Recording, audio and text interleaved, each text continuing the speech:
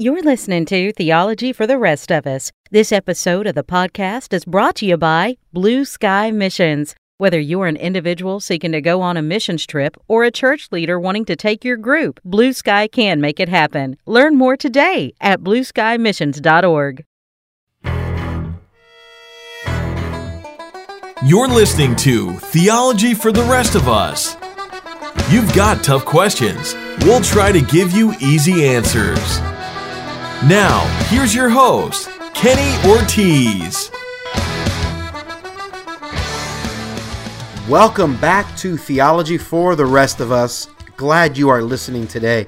I'm your host, Kenny Ortiz, coming at you from beautiful Orlando, Florida. Today I'm going to answer the question, who is Satan? I think it's a valuable question, and it's worth discussing. People ask, who is Satan? Where did he come from? First and foremost, let's make it very clear. Satan is not on the same equal level as God. Sometimes some people believe that God is kind of the cosmic good, devil, Satan is the cosmic bad, and that they're kind of equal and they're fighting it out, and that maybe God will just win it slightly at the end. Like that's not how it is, all right? Let's make it clear. God created everything. He's big, he's strong, he's awesome. Satan, on the other hand, is a created being. He's actually an angel created by God. And if God wanted, God could wipe him out in the blink of an eye. God could kill all of the angels if he wanted to with zero effort. You could have them all eradicated instantly. So let's make it very clear. Satan, as being only an angel, doesn't even come close to being on God's playing field. He's not equal to God.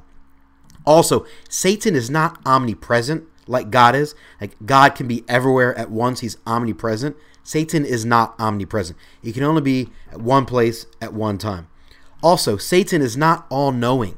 All right? He doesn't know every single thing the way God does. He may know a lot, and because he lives in the spiritual realm, he can see planet Earth, he can see the physical realm in which we live, so he probably knows a lot more than we do, obviously, in a lot of ways. But ultimately, he doesn't know everything. He can't read your mind. He's not all-knowing. He can't discern what's going on in your head. He's not like God in any of those ways. Okay, so where did Satan come from? He's an angel created by God. But there's a couple things you want to know about that. It seems like, obviously, there's a lot of angels. The Bible doesn't tell us how many angels, but I don't know, maybe there's hundreds of thousands of them. Maybe there's millions. I don't really know. There's a lot of them, though, it seems like. And it seems like there's a hierarchy. The Bible, again, doesn't give us a lot of clarity on angels, if I'm honest. It gives us some insights. But there does definitely seem to be a hierarchy where certain angels were kind of over other angels. And they had kind of more power, more responsibility than other angels. It appears to be that way in Scripture. And it does appear that Satan, when he was an angel in heaven, was indeed one of the chief angels over other angels, and that he had some major responsibilities in heaven. Those responsibilities, of course, would have been given to him by God. Now, before he was called Satan, his name was actually Lucifer. The word Lucifer is a Hebrew word that refers to someone who is shining.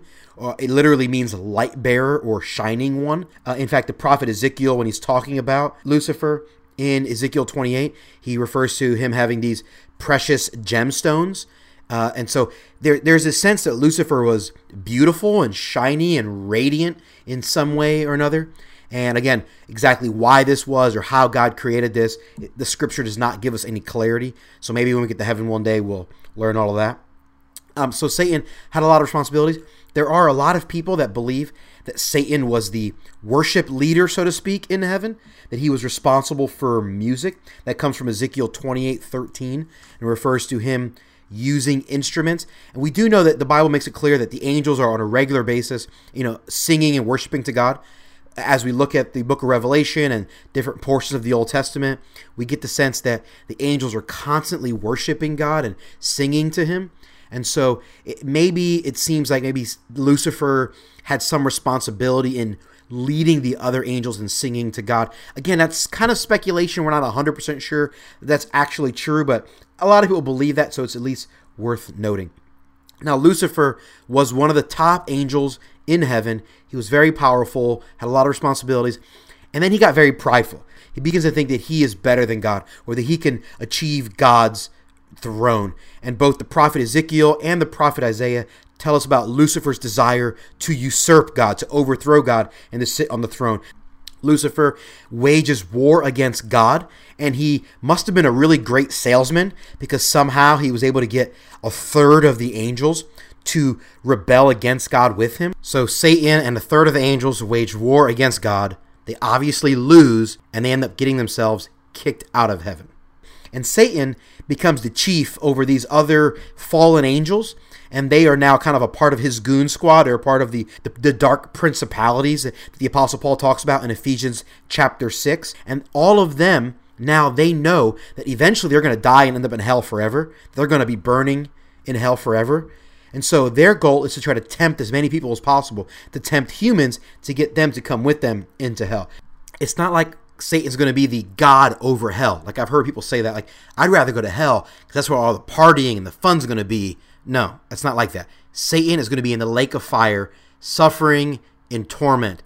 So Lucifer gets kicked out of heaven. He is then referred to as Satan. The word Satan is actually a Hebrew word that literally means adversary or enemy. So Lucifer is now labeled as Satan because he is the enemy of God, or the enemy of God's people. He is also referred to as the devil. The word devil is a Greek word that means accuser or slanderer.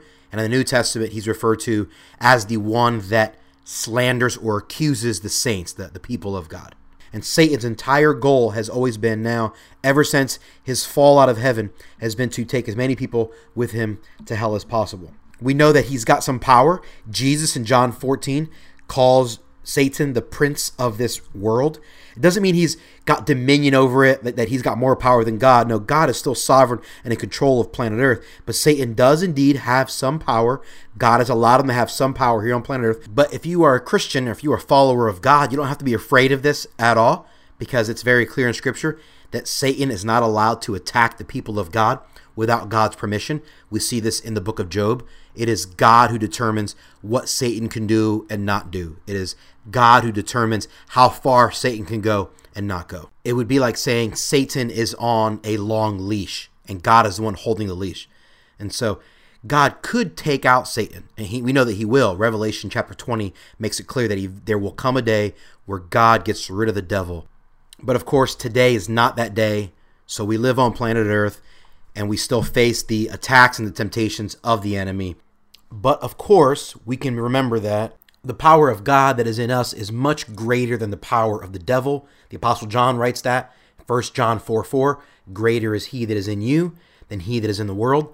The Apostle John is just reminding us, listen, the devil may have some power, but the power of God, the Holy Spirit, indwells you, and that's way greater. So we can be confident that we will be able to overcome the enemy when he attacks, as long as we are relying upon the power that God has indwelled in us.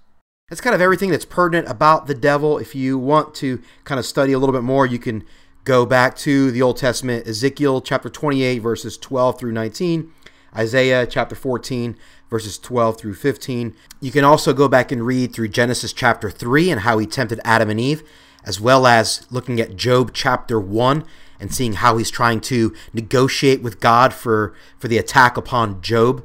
And I think some of those passages of Scripture give us some insight into the character and nature of the devil. Obviously, you'll see there's not a lot of Scripture that talks about the devil. And that's, I think, done on purpose by God.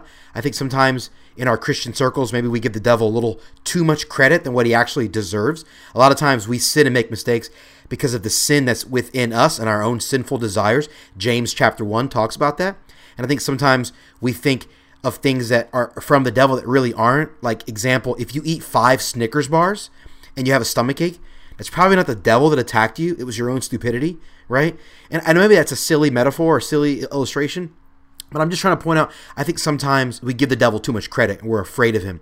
Now, we want to be sober-minded and understand that he does attack. 1 Peter 5 does say that the enemy roars around like a lion, seeking whom he may devour. There is clearly an implication that he has the power to devour, so he can attack and destroy if we are not careful. I think sometimes in some Christian circles, we sort of neglect the devil, or we almost pretend like he doesn't exist, like he's not out there trying to destroy. But it's very clear in Scripture there is a devil, and he is out to get you, that you are keen and aware of the fact that he is attacking, and that you seek to live your life in such a way that you are not the one that he's able to devour. Jesus confirms that the enemy is seeking to attack us. He says this in John 10:10. The thief comes to kill, to steal, and to destroy. And it's imperative that we heed that warning and that we live our lives in such a way that we don't become victims of his attacks. If we are careful every day to rely on the power of the Holy Spirit and to be diligent in our Christian walk, we can be confident that we will always overcome the power of the enemy in our lives. We don't have to be afraid of him at all. If you'd like some additional biblical advice on how to deal with the enemy and how to stand up against his attacks, the Apostle Paul does a phenomenal job of outlining the armor of God. That is found in Ephesians chapter 6, verses 10 through 18. The Apostle Paul has some phenomenal insights there on how we can stand up against the attacks of the devil. Thanks for listening to this episode of the podcast. I hope it was helpful and insightful. Before I let you go, just want to give you a quick reminder. Please subscribe to the podcast, whether it be on iTunes, Stitcher, or whatever podcast app you are using. The more subscriptions we have, the higher up the search rankings we will be whenever people search terms like theology or God or Bible. So your subscription to the podcast really does help us out a lot. If you'd like to connect with me, you can find me on Twitter at Kenneth Ortiz. That's KENNETHORTIZ. Or you can visit our website, theologyfortherestofus.com. Our intro and outro theme music has been I'm Shipping Up to Boston by the Dropkick Murphys. I'm Kenny Ortiz, and this has been Theology for the Rest of Us.